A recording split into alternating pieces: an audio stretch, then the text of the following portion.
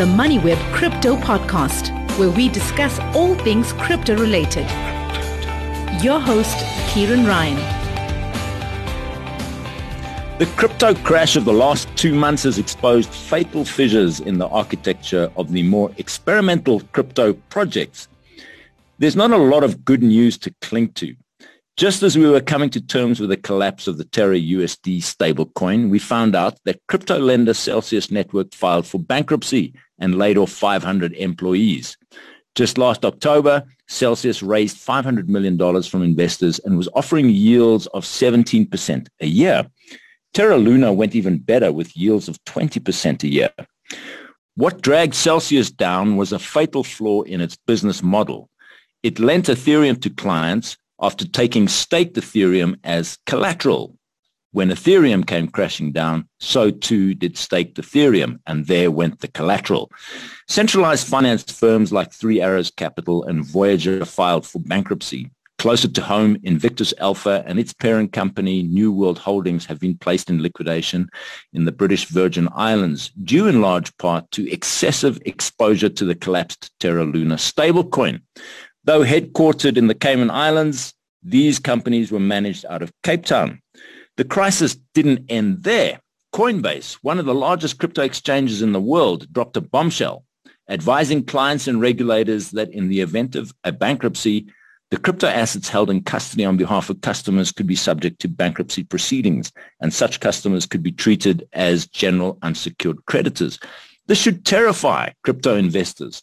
In the event of bankruptcy, we'd like to know, are your crypto deposits ring-fenced from the general swarm of creditors? Maybe we're not so certain anymore. Well, joining us to discuss this is an old friend, Vihan Olafia, digital asset lead and partner at Mazars. Welcome, Vihan. Help us make sense of this. We see bankruptcies all around us in the crypto space, and the revolutionary movement that was imagined by Bitcoin founder Satoshi Nakamoto seems to be crumbling. What is going on? Thanks so much for having me again, Kieran. As always, it's a pleasure to be here. There's definitely some blood on the dance floor this morning. Also some interesting topics that you mentioned in the intro that we can definitely touch on. But I think if we first look at the market and the reason for the downturn, we can definitely point finger at the DeFi sector being one of the factors there for the slump we find ourselves in. So we saw the rise of decentralized finance in 2020, which caused the overall market to increase and substantially lead to the downturn this year. I don't necessarily believe that the downturn is a result of the DeFi concept in general, but more so to the element of human error in most cases. So we saw the news yesterday of Celsius filing for bankruptcy as a result of being under-collateralized or uncollateralized. And of course, that bankruptcy filing was made available to the public. And it was interesting to see some South African and South African-based virtual asset service providers being listed as creditors, which sets the stage for an interesting couple of months to come as well.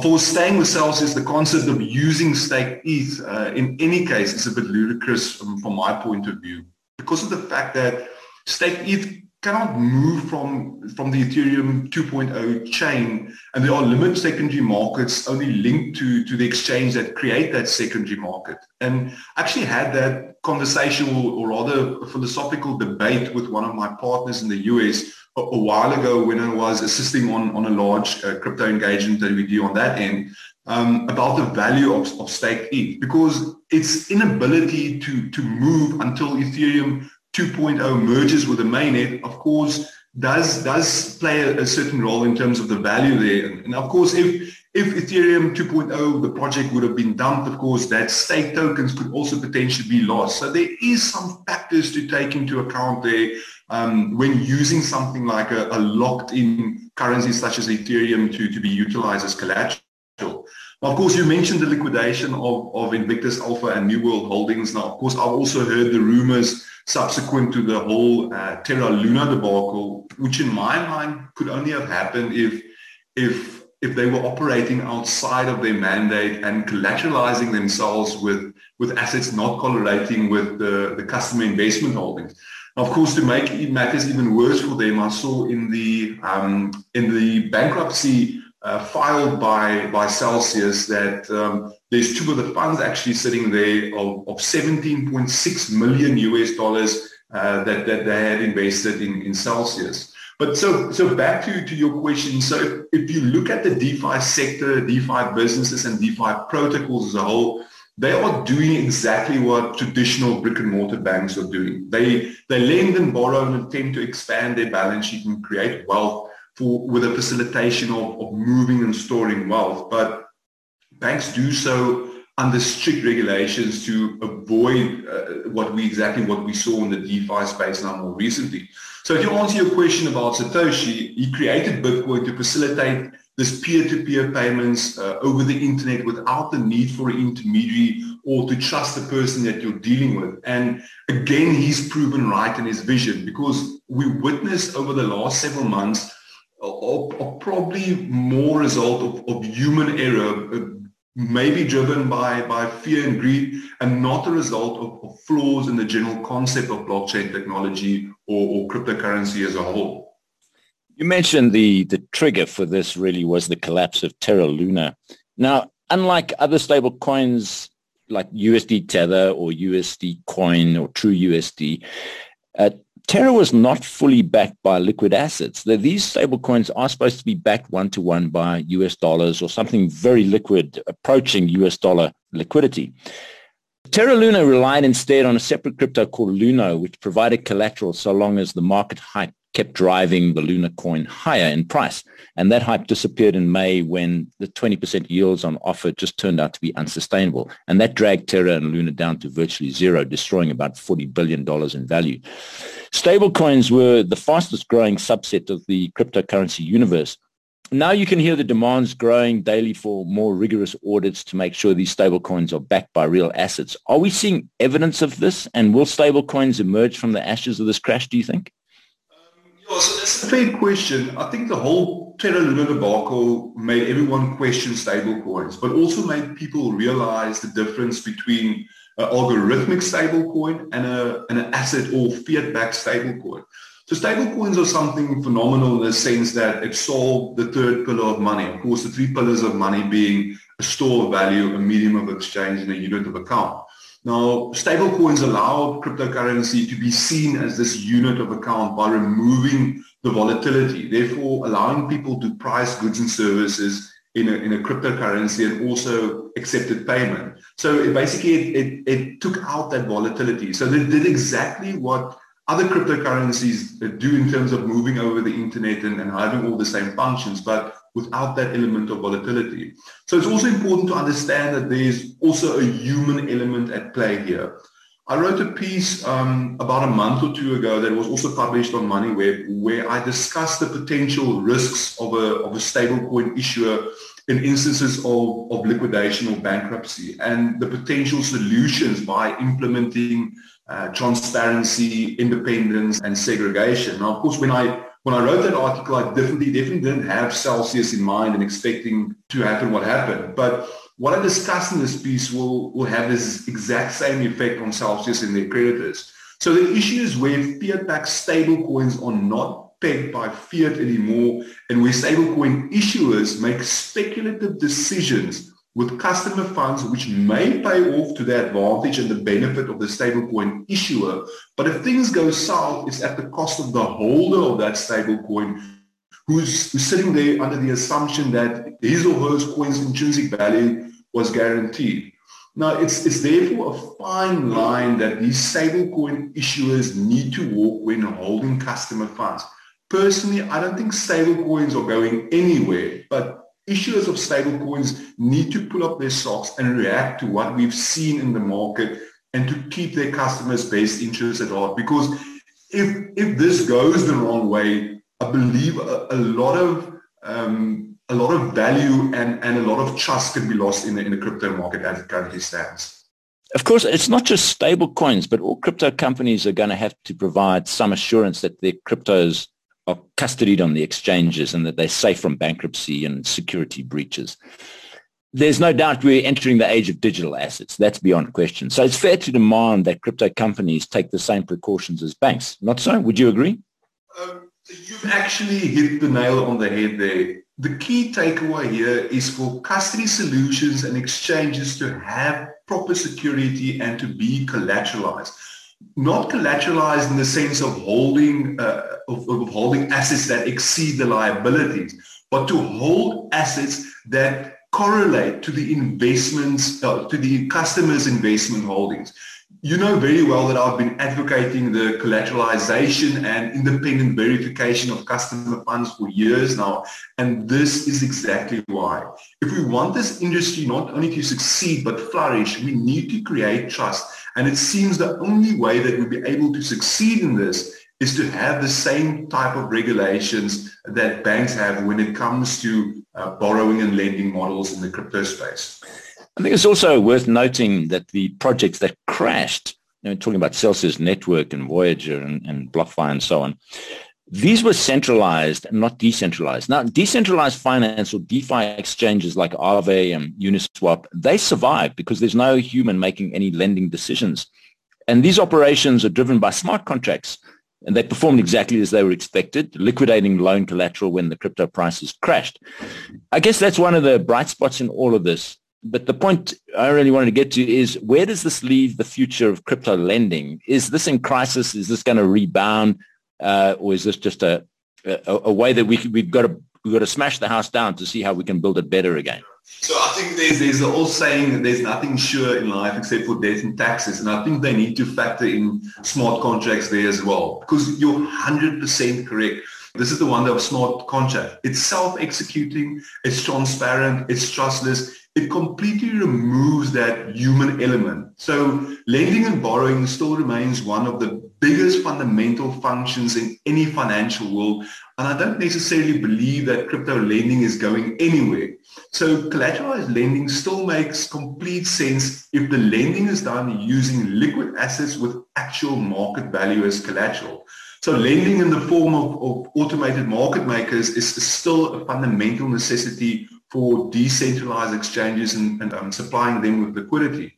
The issue comes in where intermediaries make speculative bets with customer funds, and that has a subsequent knock-on effect. And this is exactly what we witnessed with the US housing market back in 2008 that led to the global financial crisis. You have an intermediary that takes investors' money, diversifies it by investing and lending it to another. That second intermediary diversifies it, investing and lending it to another. And at a certain point, when there is a collapse of the third intermediary's business based on certain risk factors, it affects that second intermediary, the first intermediary, and eventually the investor that thought his or her investments were safe. So I can only imagine the knock-on effect that Celsius's bankruptcy will have on creditors and other virtual asset service providers that could possibly also enter bankruptcy. I would imagine with all the bankruptcies that we've been hearing about in the crypto space, this is good for people like yourself who do proof of reserve audits. Is your phone ringing off the hook? So we've been fortunate to stay busy, and our portfolio of crypto-related businesses at Mazars continue to grow at a sustainable rate.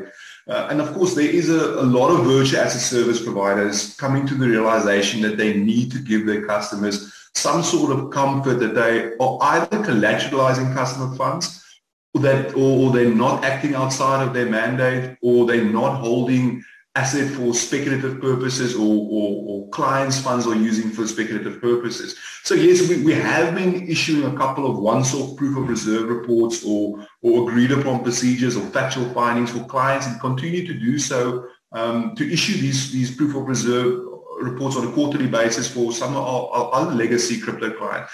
But it's also important to know that most virtual asset service providers in South Africa, of course, are technically speaking obligated by the Companies Act of South Africa to be audited. So that does play in our favor as well. But there's a crucial area here that the listeners need to understand is there's a regulatory requirement for them to be audited, and therefore also creating that element of safe. But of course, this is more applicable to centralized exchanges. But it's not all doom and gloom in the world of crypto, as we've seen over the last couple of months. We've met with several new clients looking to open either new exchanges in South Africa and competing in the market.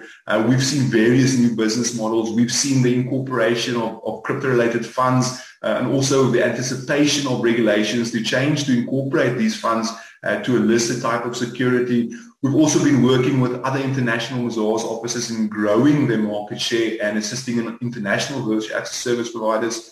We're also seeing some integration of cryptocurrency into legacy businesses, which was quite interesting, and the incorporation of crypto into fintech businesses where crypto will be used as means of payments or a central ledger for record keeping. And we also see a lot of activity from the open banking perspective, but also neobanks. And we're really expecting this to take off in South Africa in the near future as soon as regulations adopt itself as well. But I can definitely tell you the next 12 to 18 months is going to be very exciting in South Africa from a crypto perspective.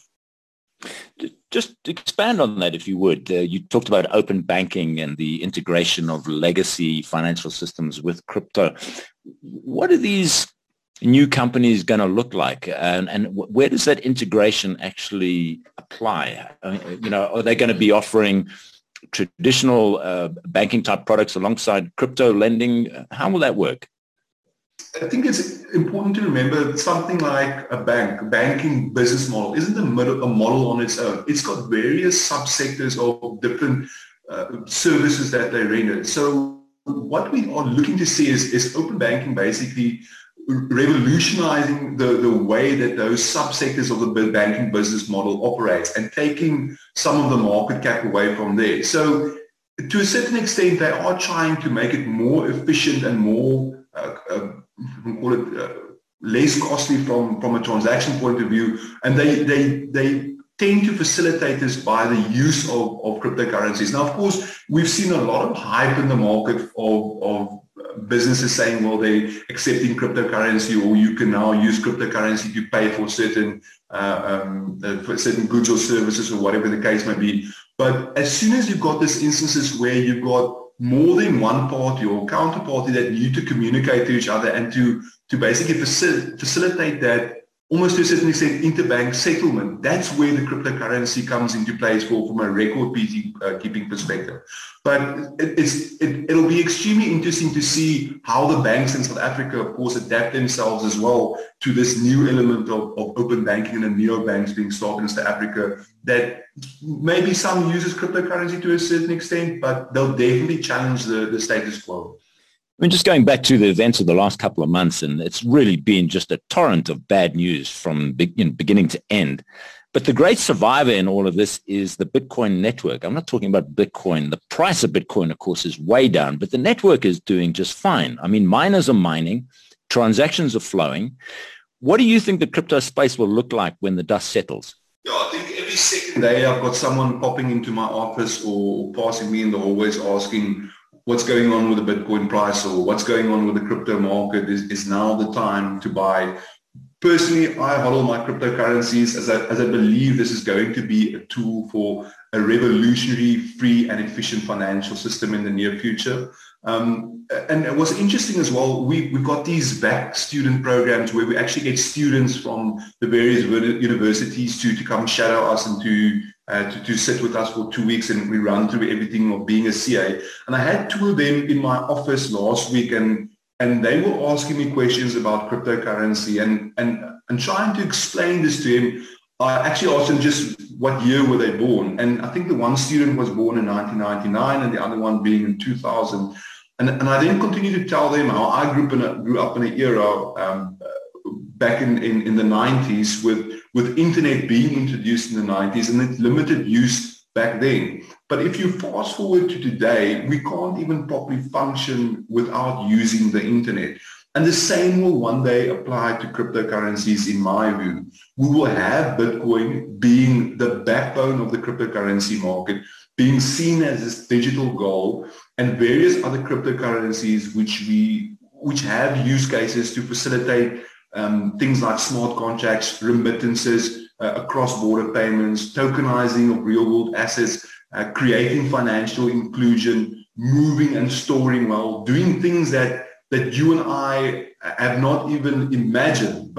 And hopefully we won't see the creation of any more meme coins. And it's actually interesting. I was listening to an interview done by Marius from Luno during the course of the week, where he reminded investors to always take a step back when looking at the overall market and the Bitcoin price, which one needs to do in times like this and there's an overall economic downturn, because it's not just the crypto market, the share markets itself is down. So to answer your question, once the dust settles, the crypto market will probably look a lot like the aftermath of the dot-com bubble back in the 90s. It will weed out these useless and dangerous concepts that do not work and assets that we have no use for, leaving us with a useful revolutionary assets and business model. They'll definitely be able to benefit us in the long run. I guess the takeaway from all of this is that the bigger, better architected projects are going to survive, and we're talking there about Bitcoin. And I presume you would look at Ethereum and perhaps Solana and Polkadot and some of these other larger tokens in the same way. But there are more than 10,000 different cryptos, and I don't really see, I've been monitoring the prices of some of these. Some of them are down 95%. Yeah. I've even had people, writing me, "Oh, you got to get into this coin." I won't even mention what it is, because this is just fabulous, and it's paying, 50% yield per annum. Yeah. Well, we've seen what happened to these coins that were offering these unsustainable yields like 20% and 17%. They're just crashing. They cannot survive at that. So the great weeding out, I think, as you mentioned, is going to continue, and it's probably going to continue for the next year. Is that what you see happening? Yeah, so I think you also mentioned it's still early days from a crypto perspective. So we've only been in this space just over a decade. And it is unfortunate to see these growing pains where individuals, of course, lose a fair amount of money or millions or billions are wiped off the face of a market cap, for example. So as sad as it is to see, it's part of the growing pains of what we ultimately want to achieve as well. But back to the question regarding all these coins, as you mentioned, and I do get asked this question a lot when, say, but have you heard about this coin or that coin? Then it's a quick and easy research to see whether there's any use cases for specific currency. And that's my fundamental principle when I look at different currencies or investing in something, or I look at a specific chain and its possible use cases. There needs to be intrinsic value in the sense that there's a use case for that specific asset. So if you think such as the likes of a Bitcoin, as you mentioned, there's the element of scarcity, security. There is issues with the scalability, but I mean, there's more towards the security and the decentralization point of view and almost being that gold of the crypto standard. Then there's things like Ethereum that was designed to facilitate things like smart contracts and gives us a world that we haven't seen before with Bitcoin, and doing things that the Bitcoin network could not maybe have done. And if you look at things like Ripple, because of the fact, once again, looking at the blockchain trilemma, it was more focused on centralization and security. So you're able to transact with Ripple and use that for cross-border payments and remittances, because I think currently Ripple is able to transact something like 1,500 transactions in a second compared to Visa's 24,000. So there is a use case there, and for every single currency that I want to invest in, I usually look at the underlying technology. Is there a clear use case for this asset to be used in the near future? Wihan Olivier, we are going to leave it there. Thanks very much. And I guess the key takeaway for me is that there is definitely light at the end of the tunnel for crypto, and particularly for the better constructed projects, right?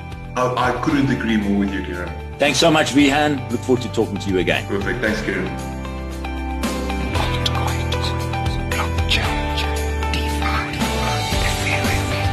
Thanks for listening to the MoneyWeb Crypto Podcast, hosted by Kieran Ryan. To listen to our other podcasts, go to moneyweb.co.za or the MoneyWeb app and follow MoneyWeb News for daily updates.